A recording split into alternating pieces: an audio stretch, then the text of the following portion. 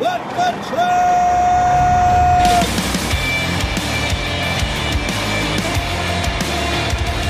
You are listening to What the Truck. Are you ready to truck it? I'm Dooner here with Michael Vincent the Dude. What's up, man? Hey, everybody. Good Monday afternoon from a gray and rain expecting freight alley. My friend, did you see Ida blowing up this weekend, my friend? Yeah, there was a lot of strong images coming out of there. Awful storm really took out this grid over in that area. Close to 1 million people without power. I think the number's over 850,000 right now. I saw roofs ripped off hospital.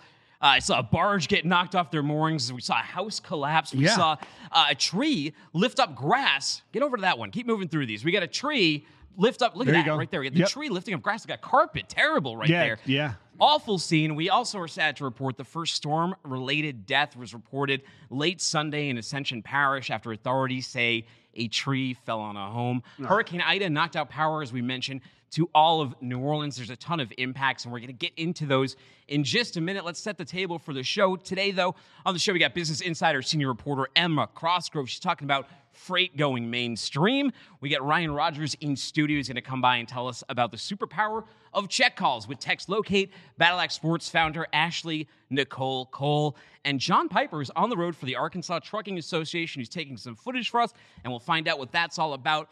First, we got to tip the band before we jump over to our CEO and founder, Craig Fuller. Autonomous trucks are coming with a huge potential windfall if you're ready to seize it. Start re-engineering your supply chain for autonomy today. Contact Locomation at, tell them, dude. Hey, go to locomation.ai for turnkey solutions immediately after this show. All right, let's go over to FreightWaves CEO and founder Craig Fuller, and also the new owner of Flying Magazine, who has flown himself to New York, and he's joining us now via phone call. Craig, thanks for coming on the line with us. Hey, guys. Yeah. You know a storm is coming when our internal Slack starts blowing up. All of your experience with FEMA and dealing with freight puts you in a great position to address this. So tell us a little bit about what's going on in the aftermath of this Category 4 hurricane. It's now a tropical storm, but it's left a lot of damage in its wake. Yeah, I mean, hurricanes are something that I've been involved in, or indirectly or directly. And I'm not today involved in any of the relief efforts. That's really the drivers that are the heroes that are out there delivering goods and product to people that need them. But I got involved in hurricanes back in 2003 when we took over a contract from a very large logistics company that was managing FEMA disaster relief. And, we got to experience firsthand what that's like in terms of managing an on-site relief project and being involved in hurricane relief. And so this is really the stage in the hurricane where at least the portion that's near the coast is already past. The hurricane's moving up the coast. They're still going to wait before they bring a lot of those recovery products and relief products into the area. But in the next day or so, we'll see a lot of trucks shift into southern Louisiana to deliver product. And that's what I'm looking at right now is how much damage has been done is going to correlate with how much relief product is ordered and is shipped down there. Those hurricane relief loads, they pay pretty well, right? So is there a danger of carriers chasing FEMA loads, and what will that maybe do to capacity here? Well, I think, look, you have to consider, we don't know yet how much freight is going to be ordered or how many bottles of water are going to be shipped. We just don't have an assessment of the damage. We know this is a very, very, very powerful hurricane, but the thing about hurricanes is that the power of it is only one aspect of how much damage it does. It also depends on where the hurricane hits. And looking at the pictures, hearing about the damage, New Orleans was certainly under a lot of stress, but they have really built up their infrastructure to withstand these types of events over the last 15 years. So I suspect this will not be a Katrina level event, just in terms of the kind of relief effort that's required, simply because I think New Orleans is much better prepared this time around than they were last time. So once we have an assessment for how much damage is there, then we'll have an idea on how much freight is being shipped, and that will tell us how much capacity is going to be taken away from other types of shippers. And so if you think back to Katrina, we were talking hundreds of thousands of truckloads of bottled water and MREs and, medical supplies. It was a very significant event. It remains to be seen whether we'll see that level of event or something less so. My suspicion is based on the early reports that New Orleans held pretty well. And what caused a lot of the damage during Katrina was the flooding. When the levees broke, that's really what created a lot of the sort of knock-on effects. And so I think it will be an issue. Now, one thing to keep in mind is that trucking companies have gone through the past year and committed a lot of capacity on consistent scheduled volumes, and their shippers will be expecting them to honor those commitments even in light of the hurricane. And some of those commitments go to companies that are going to be dependent upon capacity during the hurricane, and so they won't be, even though they will certainly support helping people out, they will view it as contrary to their long-term interest if that capacity is taken away and put it on the FEMA project. So I think what we'll see is the small owner-operator community will be the primary beneficiaries of high spot rates. So how are carriers selected for this by FEMA? And there can't be an infinite amount of money, so how is that allocated as well? Well, it's, ultimately FEMA has a set of contractors that they use, and those contractors are contracted as FEMA providers. And then those contractors then go out and source transportation capacity. And what they found over the last couple of years is that freight brokerages are far more dependable to provide consistent capacity than, say, an asset-based carrier. Back in 2004, when we were doing it, 2003, when we were doing it at U.S. Express, we were never directly contracted with FEMA. We were going through a third-party water supplier, as well as the states, and a very large logistics company. But what I think happened now is that the issue was that we couldn't keep up with the demand, and no single carrier could. And so I think what the providers and contractors have learned is that they want to have a series of freight brokerages that can serve the demand. It's because it is such a massive product. So ultimately, that will be who the freight goes to, are freight brokerages that can provide supplemental capacity. They will be the contractors of record, and they will be responsible for paying the drivers. So we've seen some immediate impacts on the Atlanta and New Orleans lane. We have a screenshot of this if you guys can throw that up as well. Rejection rates up a little bit, rates up a little bit. Do we expect that to extend beyond this region, or because, there's a lot of damage, a lot of power out, but like you said, it didn't have the flooding of a Katrina. So do you see this lasting and persisting? Hurricanes happen at least for the last couple of years, have happened every year. We see them. There's sort of a fact of life in the South that you're going to have hurricanes. It is going to have an impact short term.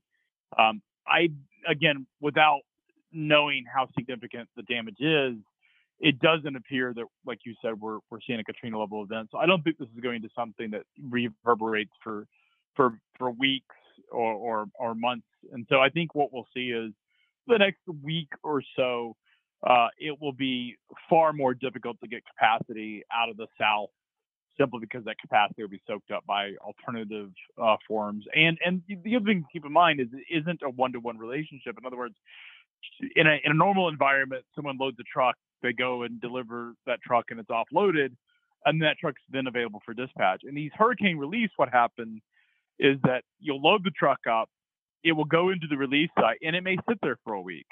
So that truck is then out of commission for a week or two and is not available. So the longer it takes to get relief suppliers and the less organized the effort is, will really dictate on how much capacity is taken out of the market. So if we think, a decent size, I would suspect this is going to be a decent size logistics operation, probably in the order of 50,000 to 100,000 truckloads. Is probably, 50,000 is probably more realistic. If we're talking about that type of event, you could sort of multiply that times 3 to 4 in terms of the amount of capacity that's out of the market, because of these trucks will be off commission for an entire week. Then you could expect that we would see a 5 to 8% reduction in available capacity for dispatch. it's a pretty significant impact short term, but long term, it's not gonna make a big difference. Depending, and that also depends on how much damage was done by the hurricane. If there was a lot of flooding and a lot of damage, and there has to be a lot of reconstruction, then it could go on for months beyond. Greg, thank you for your insights today on What the Truck. We appreciate you joining us. Have a great time over in New York. Michael Vincent, a lot going wrong in supply chain at the same time. So, bad storm. You never want to hear, someone died. You don't want to hear about these power outages and everything. But thankfully, this happened 16 years to the date that Katrina happened. Yes. Craig referenced it many times. We're glad we didn't see something like that. But the bad news is hurricane season has just begun. Yeah, it has. So hopefully we won't see many more Cat 4s, right? Yeah. We have a little information, too, on just some shutdowns that you guys might want to know about. Kansas City Southern has suspended operations at interchanges. Love's travel stops in the area. A number of them have closed down, as have Pilot Flying J's and Travel Centers of America. So be sure to check before you head out that way. I'm sure not many of you, unless you're pulling really freight or driving into that location right now anyway. Now we're going to move over, though. Speaking of locations, we have the Silver Fox, Ryan Rogers. He's the founder of Text Locate, and he's sitting on a chair right next to us. What is up, you young, handsome man? Hey, thanks for having me. Really appreciate it. And thanks for the compliment. Well, of course. Right, we always love having you by, and I think that one of the last times I actually got to sit next to you was maybe, Transparency 19, way back in Atlanta. In the booth, or maybe in Chicago. I know we did the booth in Atlanta, but Chicago, that's been a while, hasn't it? It's all a blur. But for you, those of since, so Ryan hasn't been on a little while, so if you're not familiar, he's had roles with U.S. Express, Amazon, most recently Covenant before. He's got a clothing line as well, but before he decided to found Text Locate this year, and he's doing it in Chattanooga. Tell us about the company. Yeah, thanks. It actually is something kind of all the pieces of what I've done in the past on the logistics side kind of put together, and we created an idea. Text Locate is really about visibility. It's a simple visibility tool using text messaging. So it's a little bit more unique. We're not out trying to displace the current visibility providers. We're actually a complementary product that enhances other people's visibility tools. So we're making a product that's super easy, super simple for a driver. It's an easy, send a text message with the driver being able to click a button on the link and return the location, and the accuracy of it is really quite phenomenal. Yeah, it's tremendous stuff, Ryan, and welcome, by the way, and good afternoon to you. Last time we spoke, you were just getting started with this stuff and having it out there. So can you talk to us a little bit about how does it actually work? Is this an invasion of privacy? Not? What's going on? Yeah, it's really not. It's actually, the drivers have found it, the response we're getting is really good. The drivers have found it super easy, super simple to use. And what the difference is with our product is that it's similar to a phone call that the driver has to give their information back. So the driver's in control. They like it. It's less invasive. So they actually click the link and then hit allow. So we never track the driver constantly or anything like that. The driver has to give one-time messages back. Now, what's nice is that the individual using the platform, or we have an API connection with the system, can ping those messages out. So you can do scheduled messages, you can do follow-ups, and the driver, again, likes it because it's not invasive. It's not a privacy issue. You just click the link and give the location back. So it'd be very similar to a phone call and somebody say, "Where are you?" And hey, I'm currently in Freight Alley, But the difference here is you get the lat-long response immediately and quickly. And yeah, since the last time we got here, thanks for having me on again. It's been we launched about 7 to 8 weeks ago, kind of right after July 4th, and it's been really good. Today, we've been able to grow our customer base quite rapidly. Really, in the past 7 or 8 weeks, we're getting new customers coming on every day. You can self-sign up, self-enroll. We have customers that range from, we're empowering $6 million brokerages as a sole visibility tool, even up to over $1 billion brokers and logistics providers that are using the tool in complementary with the other products as well. So, Ryan, you're the founder. What was your aha moment? So, I don't know, you're over at Covenant, and you're like, man, you know what? I got to make my own company. I got this great idea. What was your why? Well, originally I've had this entrepreneurial spirit. My dad was an entrepreneur, had his own business, so I've had this spirit for a long time. And I've had some, like you mentioned, there's the clothing brand. I've had some other startups and things I've done. But at this point in time in my career, I'm 45, and I'm like, hey, let's give it a shot. Now's the time to go for it. And the product itself just it came about from frustrations and struggles with a tool, and I saw our team just struggling with phone calls all the time, and it was me, and I have a couple of partners that are developers, and we kind of put the pieces together and said, we have an idea, and we put something together that honestly wasn't very pretty, didn't function very well, but it started and kind of sparked, and from there we were like, we're on to something. We've got something we can connect the dots and put all the pieces together to create a proprietary workflow that's super simple and super easy. It's just one of those things that just kind of came about, honestly. But when I tested it and really talked to other people and said, hey, what do you think about this product? Would it make sense? They were all like, this is simple, easy, and effective for both the driver and the user, along with system application as well.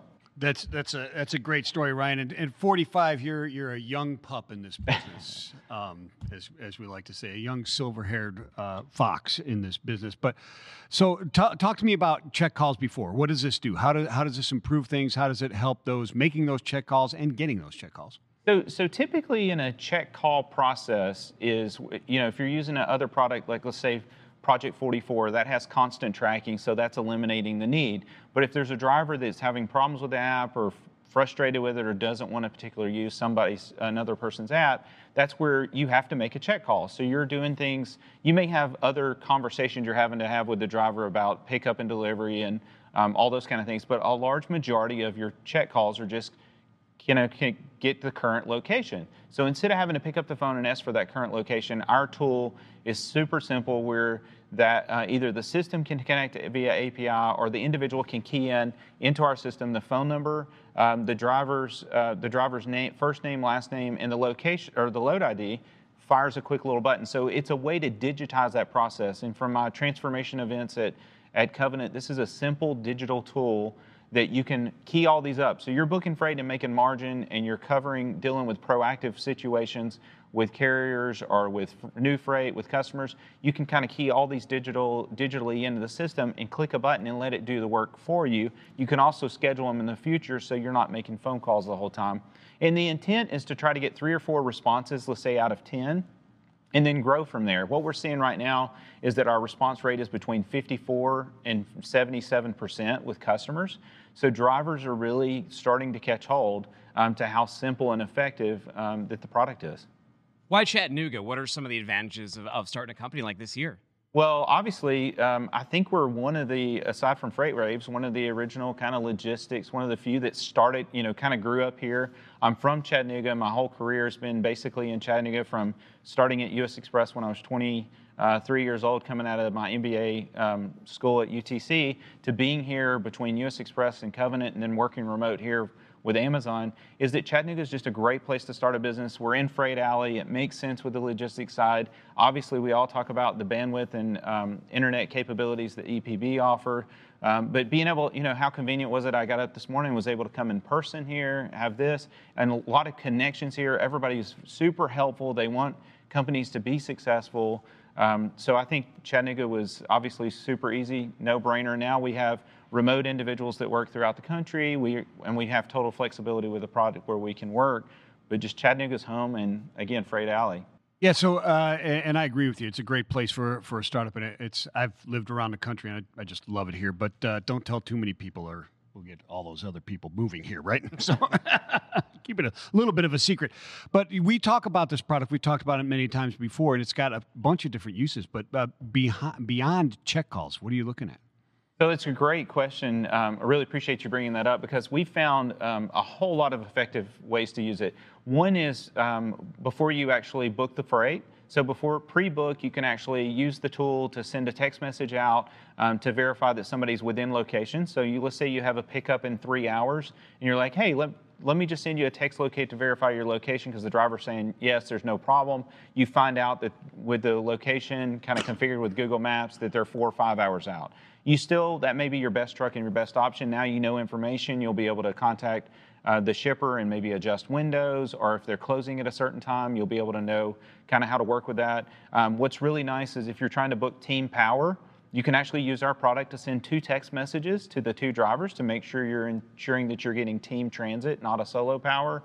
It's easy with the digital capability to determine detention, because you can actually, your driver could click the link, your partner carrier clicks the link for the arrival and departure, so you've got time, date, stamp there as well. And people are using it all different ways. Like shippers are using it to verify how close the truck is. If somebody's giving them indications that, hey, my driver's an hour out, great, send us their phone number and we'll text locate them real quick so that we can identify. So if we keep our staff in overtime or staying over that night, and make sure they can unload it versus somebody that might be 3 or 4 hours away. So those are some of the use cases that we're finding, and every day when we put it in the hands of really powerful brokers out there, they're coming up with all different use cases. New ones pop up every few weeks. I'm sure you've heard from Doubting Thomas or two. You know, there's already visibility tools. There's already big players in there. There's a lot of money in that space.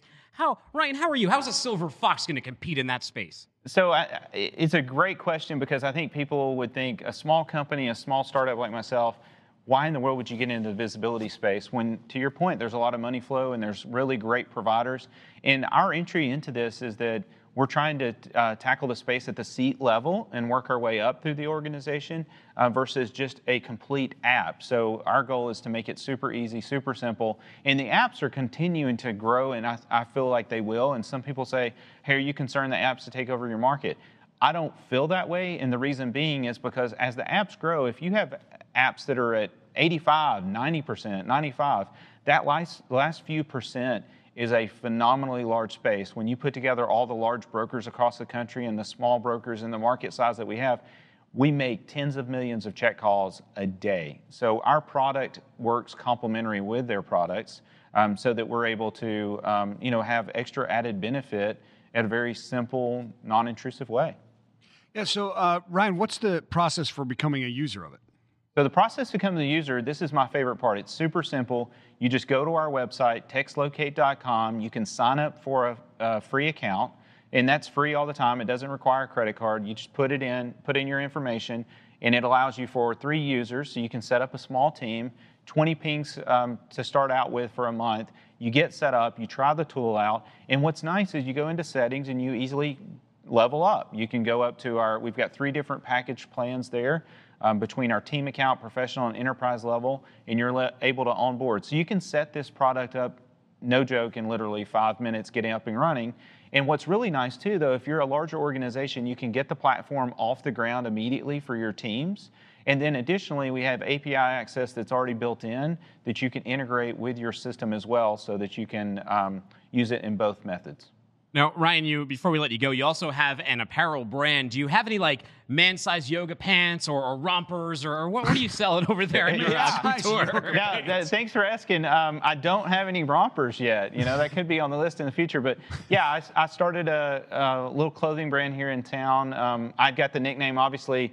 I threw out the 45 so you guys would know I was younger than my hair here. And, but I got my trucker handle. A gentleman, Jim Thurman, called me that at the, got to give him a little shout out, called me that at the office when I was like 30 something. And I was like, I'm not going to let these guys make fun of me. So I started with a vanity plate and then created a logo, and then decided to get in the apparel side. So it's shirts like this. It's bamboo moisture wicking.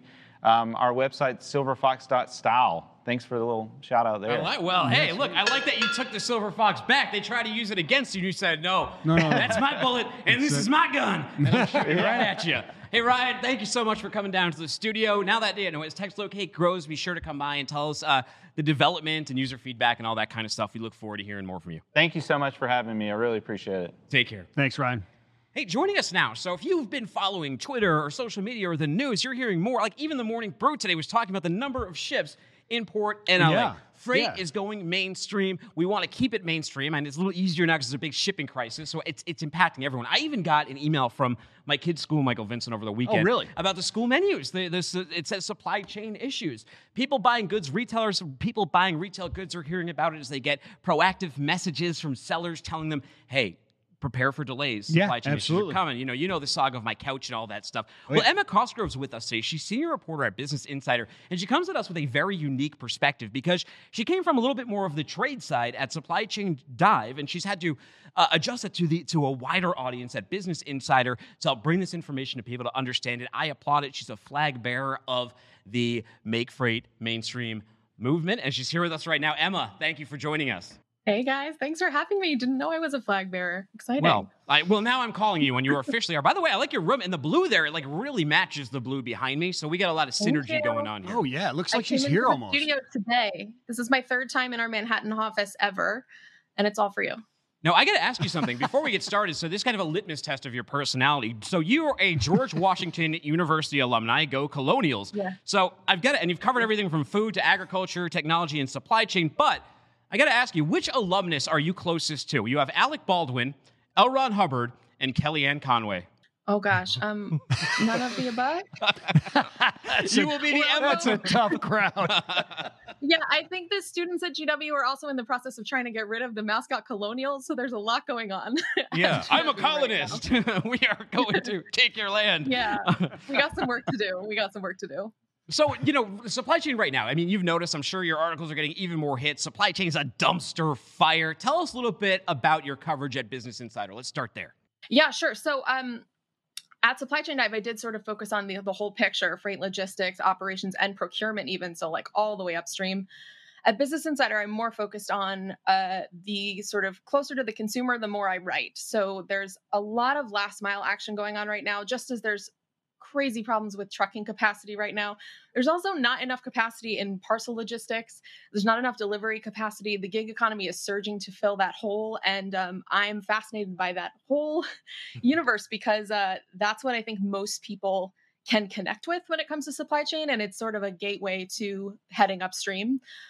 So I focus a lot of my attention there, and there's a ton of innovation in that area right now, which makes my job super exciting. Every day. And also to do with trucking capacity, guys, do you mind if I just plug, because Craig gave some great information about the hurricane, and I just wanted to plug Sure. Alan real quick, which I know he's done on Twitter. The American Logistics Aid Network is amazing. And if you haven't reached out to them yet, it's time because, as you guys said, this will not be our last storm this year. No, it will not be. So, Emma, thank you for being on the show. We had some discussion about this prior to the show here, but this is a very interesting question to me now, as I was educated a little bit before we came on air. What are the biggest differences between writing for Business Insider, which you do now, and the audience there versus Supply Chain Dives, where you're more of a trade publication? Yeah, absolutely. It has been quite a learning curve.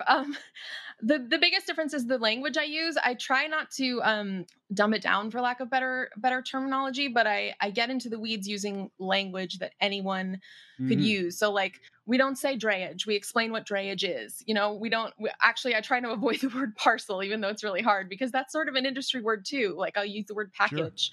Sure. There's just a lot of descriptive language that goes into my stories. I try not to let that really affect my story selection because, e-commerce, logistics, and retail lives and dies by supply chain these days. And I think that the broader business community is interested in that. So the more nuance I can bring to it, the better that understanding can spread. It's just a matter of the words you use, and then also trying to connect the concepts that might be a little more in the weeds with companies that people can recognize.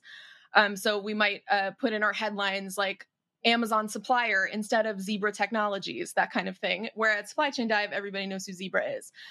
So it's really changing the words you use more than what you cover.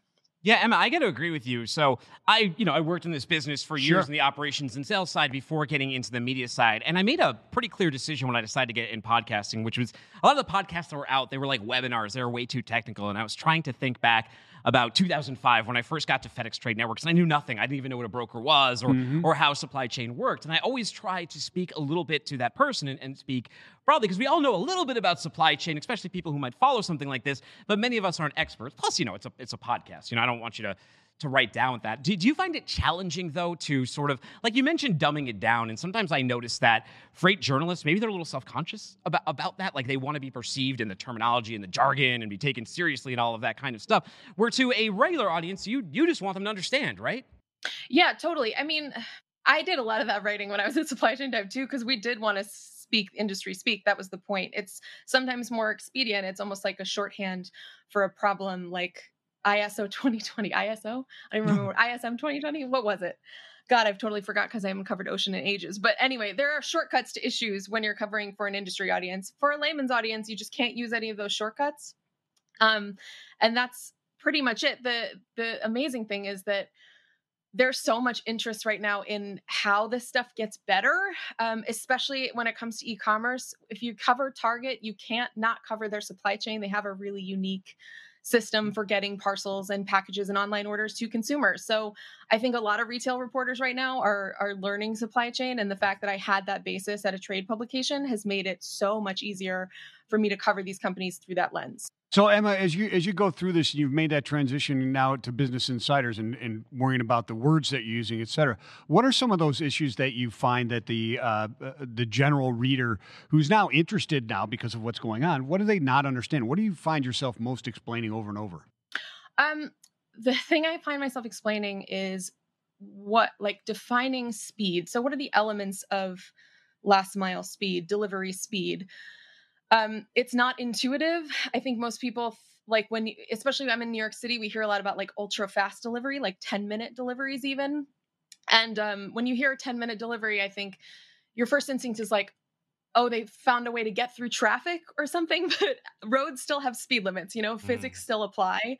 So the elements of a speedier grocery delivery or a speedier, a 2-day e-commerce experience versus a 6-day, the difference between those and what kind of inventory placement and warehousing and transport goes into that is something I spend a lot of time explaining. And I think that's good because there is a ton of technology and organization and labor that goes into that speed.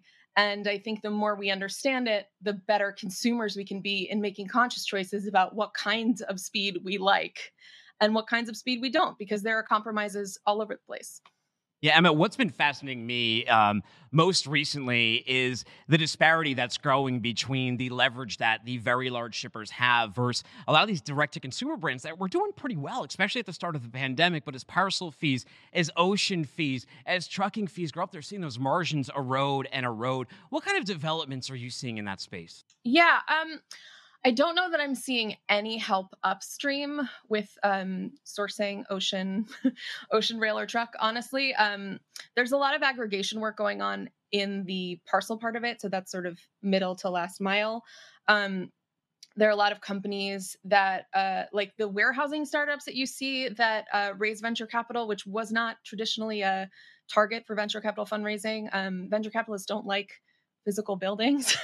They're assets, they're expensive. They don't really get that 10x return that venture capitalists are looking for. But when what they're doing is aggregating thousands, millions of small e-commerce businesses, then all of a sudden you're creating sort of Walmart level power in the marketplace by aggregating all these small shippers. So there are a lot of startups doing that. That's really interesting. There's also a little bit of energy going into sortation right now, which is something I've mentioned Target before. That's something that they do. Sortation is something that traditionally has been resigned to the Postal Service or UPS or FedEx, where people just inject their packages and then they need to be sorted to get to their final route. Amazon started doing that themselves in about 2016. Target is now getting started doing that now. And there are startups as well that are trying to provide that service for small shippers. So there's a lot of aggregation going on, and that's really exciting because it could shift some of the power in the last mile. I can't say I'm seeing that upstream. Yeah. So Emma, you brought up a lot of really, really interesting points and very interesting things that are going on in the developments in tech space. And like you said, aggregation and startups, et cetera, in the retail space. What are those that you're kind of rooting for? What are those trends that you like? I have my favorites, but I don't want to taint yours. What are your favorites? Yeah, I don't like to say I'm rooting for anyone. I think that a big misconception about journalism is that if you read an article I've written, you know what I think. And you don't. But I am very excited to see what I just mentioned and anything new in terms of last mile delivery, labor. Labor's sort of a blanket term, but I will name one startup that I wrote about 2 weeks ago, which was called the Front Door Collective. And they are a group of more than 100 Amazon delivery service partners. They're contract logistics businesses, essentially small ones, less than 100 people. And they also deliver for FedEx and XPO and anybody with contract labor these companies can work for. They've come together to create a franchise logistics network that is national coverage. And that is what's really exciting to me, is anyone who can provide a national alternative to UPS and FedEx. And obviously, a brand new company is not going to have nearly the scale of UPS or FedEx, but I'm not a shipper. E-commerce needs alternatives. And we have some. We have regional carriers, we have the gig economy, and I think we just need a lot more creativity in that space. One, to turn the heat up on traditional players and see what they're willing to do to keep this business, because e-commerce is not an easy business to make money in for anyone. But also just to serve, the customers that have trouble getting attention. And there are a lot of them, millions. Which story that you've covered so far has either been the most rewarding or gotten the greatest response, or maybe even surprised you? Surprised me the most. The one that surprised me the most was one I wrote months ago, which was about how the furniture supply chain fell apart. It wasn't like investigative reporting. It was just me talking to as many folks in furniture and e-commerce as I possibly could to understand where all those breakdowns were. The furniture supply chain, if you've tried to order anything, is still not up and running.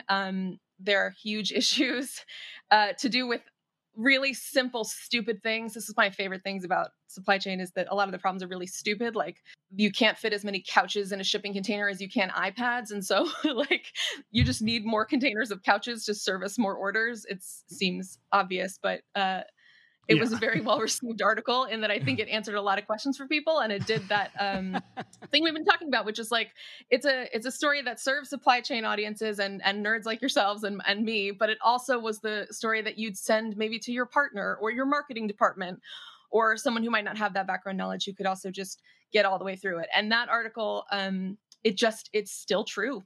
Yeah, I wrote it like still true. 6 months ago, and it's still true. Every bit of it. In a way, it's a testament to how well supply chains are run, how efficient supply chains were run until we entered this pandemic, that you don't hear about them because the consumer usually doesn't care or want to hear about them. And, younger people, they're starting to get into sustainability, sourcing, and those kind of things, which are gateway drugs to supply chain, Michael Vincent. Yes, they Another are. gateway drug is your couch being late, as she just mentioned. Well, and then if you research it and try and find it out. But yeah, you're right, because in operations, the best compliment is when the phone never rings. Yeah. That's it. Hey, we want to just shine a light on something really quick, too, because I saw something in your background that looked like a really noble cause. What is Well-Fed? Oh, yeah. Well, Well-Fed is an organization that I started with my sister, who works in nonprofits. And we just noticed that nonprofits were ordering a whole lot of pizza for kids. And I worked in the grocery industry at the time. And so my thought was that sort of leveraging supply chain principles, let's get some scale going. Let's just help nonprofits who just don't have the bandwidth to figure out how to get their kids healthier food. Basically lend them the bandwidth to do that. And we did a big project with the Girl Scouts of Greater New York, and we still do some consulting in that area. Can you surprise us with something from the food industry? You've covered it pretty well. Is there something the general public doesn't typically know that maybe they should? Yeah, actually, absolutely. Oh, wow. Great I wrote question. a story for another publication a few weeks ago. I think the concept of promotions is not well understood by general consumers. And when something goes on sale, it's usually the vendor who takes that hit. And I think that folks are always looking for that. Price is such a motivator in the marketplace, and consumers are not good. And I wasn't until I studied this stuff either, at connecting price and everything that has to go into it to make that price possible. So when I was covering grocery when Amazon bought Whole Foods, and Prime members got an extra discount on everything. And I just wrote a story that was saying that all the vendors got notified that they were going to be paying for that extra 10%. Sure. And so I don't. Here's a discount on you. Yeah, you think that Amazon's taking that hit, right? You think that Whole Foods is getting less margin on that product and that they've done the math to do that. That's not it. They just pass it right back. Yeah. So, and that happens all over the place. Promotions are incredibly expensive for even the small brands in your grocery store that go on sale. And the thing that magnifies is that it's really easy to lose your entire margin in the retail business. And I think that that's happening a lot right now, especially with e-commerce, because you've got the cost of goods is higher than normal. Freight is higher than normal. Logistics has surcharges on it for e-commerce orders. And when the earnings come out in January and February for this Q4, it'll be fascinating to see who kept it together, honestly, because it's not surprising when people just lose half their margin on these orders. Well, Emma, you're new to the show, so we got to send you to the wheel of stupid questions. Let's see if you can hold it together now. When this question, dealer's choice, my friend. Okay, you mentioned iPads being in there. I know you're a reporter, so this is a good one. Would you rather never be able to use a smartphone or tablet again, or a laptop? So you got to give away those mobile devices, or you got to give away the laptop. What would impact you? Oh, smartphone. I would. Yeah. Please give me a reason to do that. Yeah. Or you want to get rid of the smartphone? You'll keep the laptop. Yeah. My first job ever was I was reporting in the Middle East, and I didn't have a smartphone because they didn't have 3G yet, and it was blissful. I had like a Nokia brick. God, I miss those days. What was it like reporting in the Middle East? It was really great. I really enjoyed it. Well, excellent. Hey, people who want to enjoy your articles, I know that you have a ton of coverage coming up over at Business Insider. Where should I send them, and where should they connect with you on social? Yeah, Twitter and LinkedIn are the best places to connect with me. My DMs are open. Please reach out directly. I'm happy to chat with anyone. I don't guarantee you fast response time because there's a lot of incoming. But I will give out my email, which is ecosgrove@insider.com. And if you just Google Emma Cosgrove Business Insider, you can find my author page and read back through everything I've got going on. Emma, we really appreciate it. Don't be a stranger, and we'll go deeper into some of your stories next time we have you on. Thank you for your time today. Thanks for having me, guys. This was fun. Take care. Hey, you know what? With fully furnished, state-of-the-art repair trucks and a full array of roadside tools, you can expect the safest, fastest, and most painless response for your fleet from Love's Truck Care and Speed Co. Learn more. Tell them, dude. Hey, you got to go to loves.com. Okay, let's bring out the big bats now. It's Ashley Nicole Cole. She's the founder of Battle Axe Sports, and she's here to join us today. And she's really interesting. She's almost got she's got a bat company, but it's like ensconced in this faith-based message. And, they have like their proverbs of the day or their scripture of the day and all that kind of thing. So let's see what's going on with Ashley. Ashley, thanks for joining us. Awesome. Hey guys, thanks so much for having me. This is amazing. I'm really grateful and blessed to be on your show. So I think you guys are always keeping it fun and exciting. Yeah, well, when you reached out to me, I thought it was great, and you were coming from a couple different angles. So there's a few things we're going to hit on, but most interesting, let's start with you, the shipper. So you, as a shipper retailer who's making the bats, what's Battle Axe Sports, and how did you get into making baseball bats? Yeah, awesome question, and I appreciate that. So actually, I got into this world May of this year, so it didn't start until actually fall of last year. COVID hit everybody in a lot of different ways. For me, it was an eye-opener, an opportunity to take hold of something new, something that's going to grow me, help me, and also help others at the same time. My husband is a baseball guru. That is definitely his world, and us combined, we found a way and an avenue to make the right partnerships and to become a manufacturer of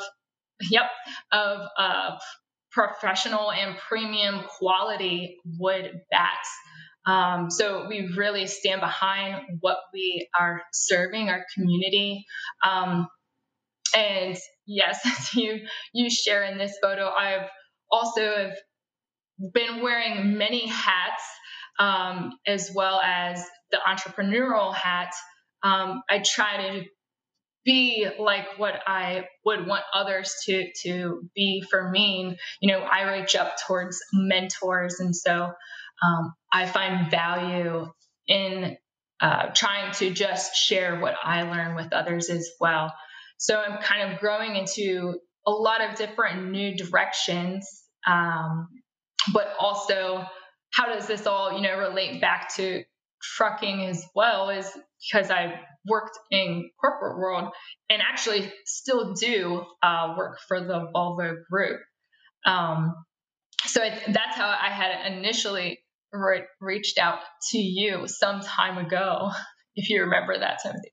Sure. Yeah, absolutely. So you got the bats going on, and you mentioned, I love on your LinkedIn, it says the assistant. So you are the assistant at Volvo, Yes.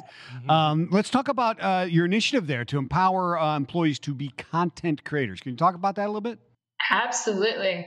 So a lot of missed opportunities, I think, in corporate world, and I think in general, is the ability to communicate in a very exciting way that's going to get employees inspired and energized, feel connected to why they are even there in the first place. So when I actually entered into the assistant role to the VP of Powertrain Engineering there in Hagerstown, Maryland, I identified this gap in one of our strategy meetings and said, hey, can we start to create a type of lunch and learn where we're inviting our the Volvo Group fleet customers to share with us about their business applications, find a way to connect our engineers with who they're actually impacting. And it's made a major difference. We started that initiative and actually having those since May 5th this year. And it's created a lot of value within our organization there at the Volvo Group because it's inspired as well those employees to have a connection with the customers. And it's also creating a new way for how we're communicating within the organization. And that kind of ties into maybe the content creation portion of that side of the world there, and being able to share and communicate in new ways, really, and just connecting value and what they're doing to who they're actually impacting, which is the fleet customers. Now, Ashley, something I'm really curious about, and I want to reverse the tape right here, is to jump back to these bats, because how is a bat made, and how do you source the wood for them, and what goes into the design? Absolutely. So all of the raw materials come from either mostly U.S. or also Canada, but all within North America. And our bats are 100% made and lathed in the USA. And so those actually, we have designs where we can lay them in CNC machines. And so there are very specific toolings in place to make sure that they come out in the same exact design and the same quality. Inspection processes in place to make sure that they are coming out damn near the same. So, and did I answer all your question in there? Sort of. I think you did. I got a quick follow up though. I mean, obviously the premium wood bats and the price there is not bad. I don't know if you've bought bats for your kids yet. I got one of the lookouts game, but it was like it was like this big. 178, 197 is not that expensive for a very good bat. Yeah, that's a great price point. What about the supply chain issues? Have you run into those? And wood was like through the roof expensive there for a little while. And other things go into making these bats. Any issues there? Yeah, so we have noticed definitely a jump and a spike in this. It's actually impacted us. I'll be, candidates impacted us, anywhere between 10 to 20 per bat, just based off of supply chain.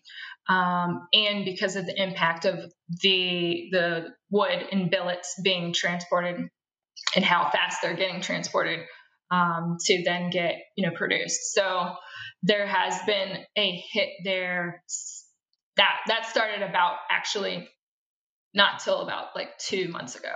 So is where it really started to impact. Yep. A lot of brands, they go out of their way to be, as secular as possible. They don't want to divide people on religious grounds, but you've made a very obvious decision to intertwine faith with bats. What led you to do that? Absolutely. So I'm a Christian. Everything I'm inspired by is really by God's word. And so we use that as human beings as a foundation of morality on what we're here to do and to deliver. And it's so important to me. I notice in, today's world, where we're getting so much more distant from one another. There's all these different factions and names for everything or everyone. And also, God has been pulled out of a lot of different work cultures, schools, sports. And that was a major gap, because I see in my eyes, we can get stirred up our faith and get inspired by that word, by which we should be, in my opinion, living by, to do good with it. I think we are all given, many God-given talents and gifts, to do good while we are here on this earth. And so we should always be seeking to chase that full potential within ourselves. And so a part of what Battle Axe Sports represents is that, that inspiration, that confidence, it's delivered, in a godly way and inspired by the scripture. Because I think that's where you're going to ultimately get your strength when you feel like you don't have it yourself. Great. Well, Michael, she's new. Send her to the wheel. Oh, yeah, she has to go to the wheel. Would you fall asleep over there? I did. No, I was not. All right, what do you got? Okay, here it goes. Are you ready for this one? 100%. What would Jesus use? A wood or aluminum bat? Ooh. Wood. 100%. It's a carpenter, right? I told you it was a stupid question. Well, hang on now, too. We've actually been proving out. There's BB Core products. If you are or aren't familiar with those, this is the new type of composite bats out there, that the standards on which those are having to be produced, the different safety restrictions, they're dead. They're hot spots, they're sweet spots on the barrel. They're not as good as our wood bats. We've been comparing them. My next I have a mission here to actually get in touch with. There's a group of baseballers called the Baseball Bros, and we're trying to get them to compare a lot more BB Core bats to our wood bats, because the pop you get on them is just a lot sweeter. The sweet spots actually work. Wow. Nice. Well, hey, thank you very much for joining us today. Ashley, go check out Battle Axe Sports and check her out on LinkedIn as well. Join up. Thank you. Thanks once again. Enjoy the rest of the week. So we have a video to jump to Ashley. real quick here. So we got a correspondent out on the road. He's going to stop by the studio in a second, but let's see what's kind of trouble he's getting into on the road. Former driver, we're talking about the power of getting your CDL and the opportunities ahead. We always like to talk safety. Can you share one of your experiences, maybe as a younger driver? Okay. And this is going to help maybe save a life. So tell us that story. I actually hold the speed record in the state of Arkansas for a semi. I was doing 105 and a 55. Don't do it. And what kind of commodity were you hauling? Gasoline. All right, buddy. Be safe. Thanks, guys. Oh, Lord, man. Jesus, take the wheel. John Piper. What's happening, man? What's going on, John? Well, who's that character anyway?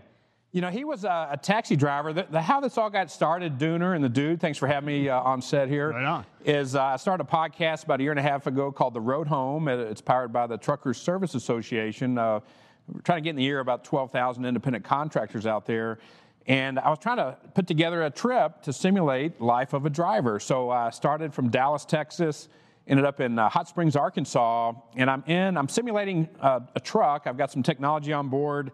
I've got a Netrodyne camera, and there were some images you said I shouldn't show on TV, but it reinforces safety. I've got a Geotab device that's letting me know I'm getting about 12 miles to the gallon, and I am staying within the speed limit. And then it's all powered by an Elios Class 8 specific navigation to keep me on route and really supply real-time traffic. But I ran down the house batteries on my RV. It's about a 24-footer, simulates a box truck.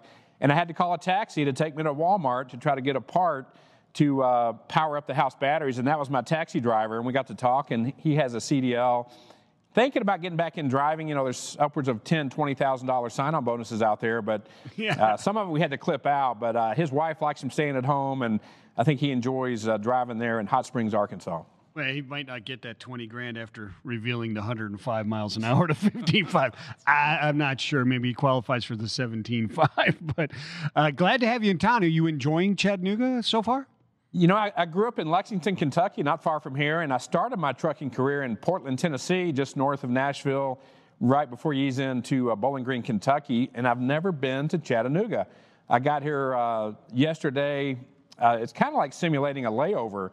I got here actually Saturday night about 10 o'clock.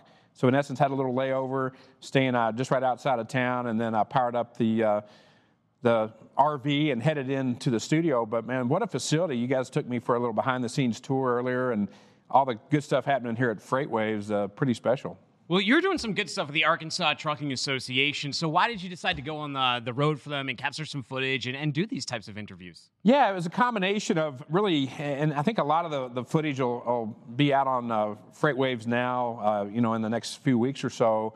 But hey, hold on. Hey, order in the court. Why aren't we getting any of this footage, Johnny? You got to give some of this footage to What the Truck. Yeah, What the Truck, man. What the Truck. Did you see the look on his face? I know. It's kind of awkward, too, because you also host FreightWaves now. But, you never know what you're going to get with Dooner.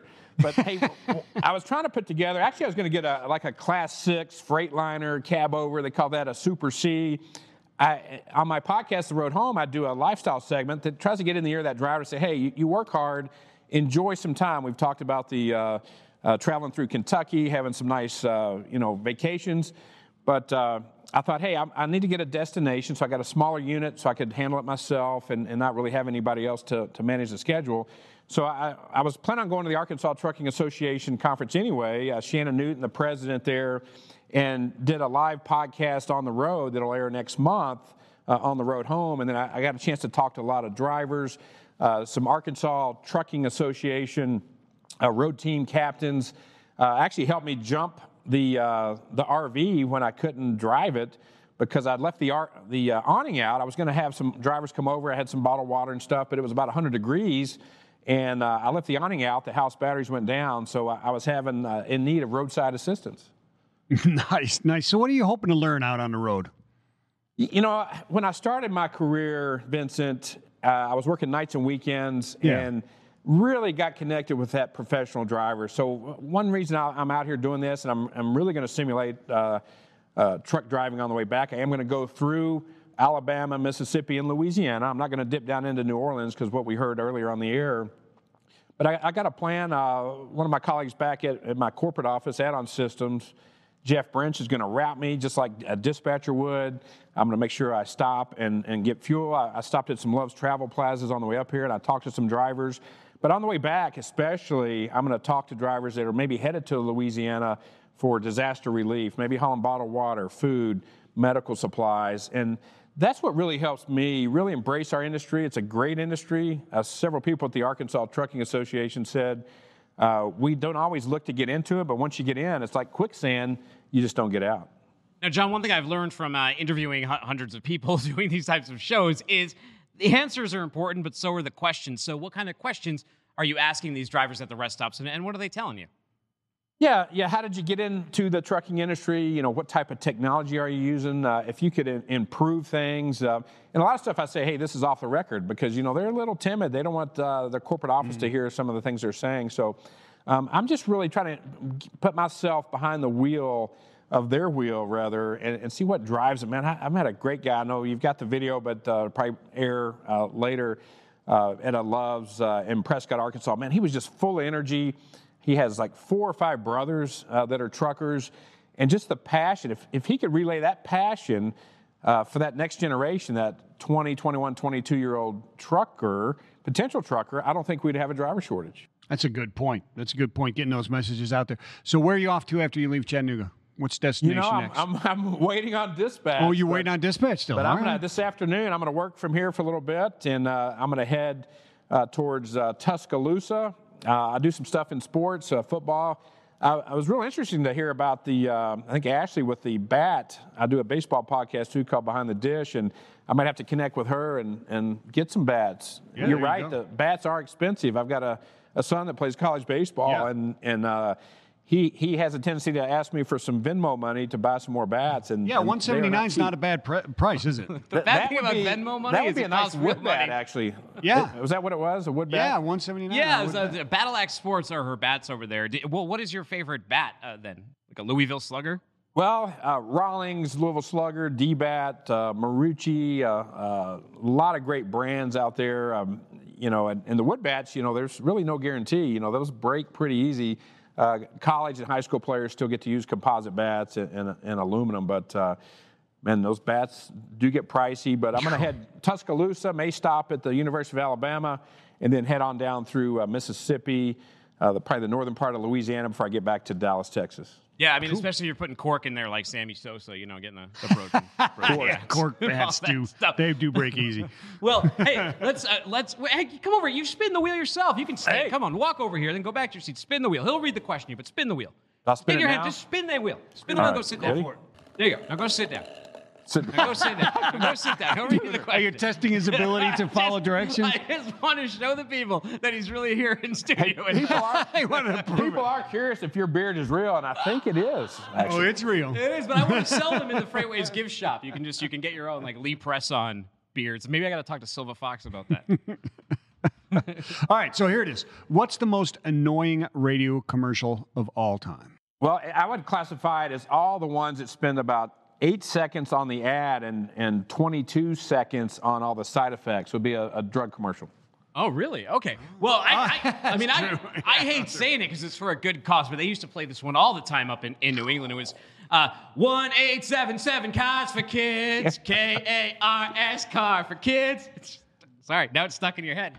Yeah, no. Johnny, how do people follow? How do people follow? What's yours? You gotta. I don't. I mean, because you put that in my head, so that's it. That's it. Yeah. All right. Then you just agree with it. Well, John, how do people learn more about you and follow your journey? Yeah, I'm real active on Twitter, LinkedIn. At Add-On Systems, you can reach me at jpiper@aos.biz. I'm very open to connecting with y'all. And I know one of your sponsors today, Locomation, the power of getting out and networking, coming to your all's conference in November.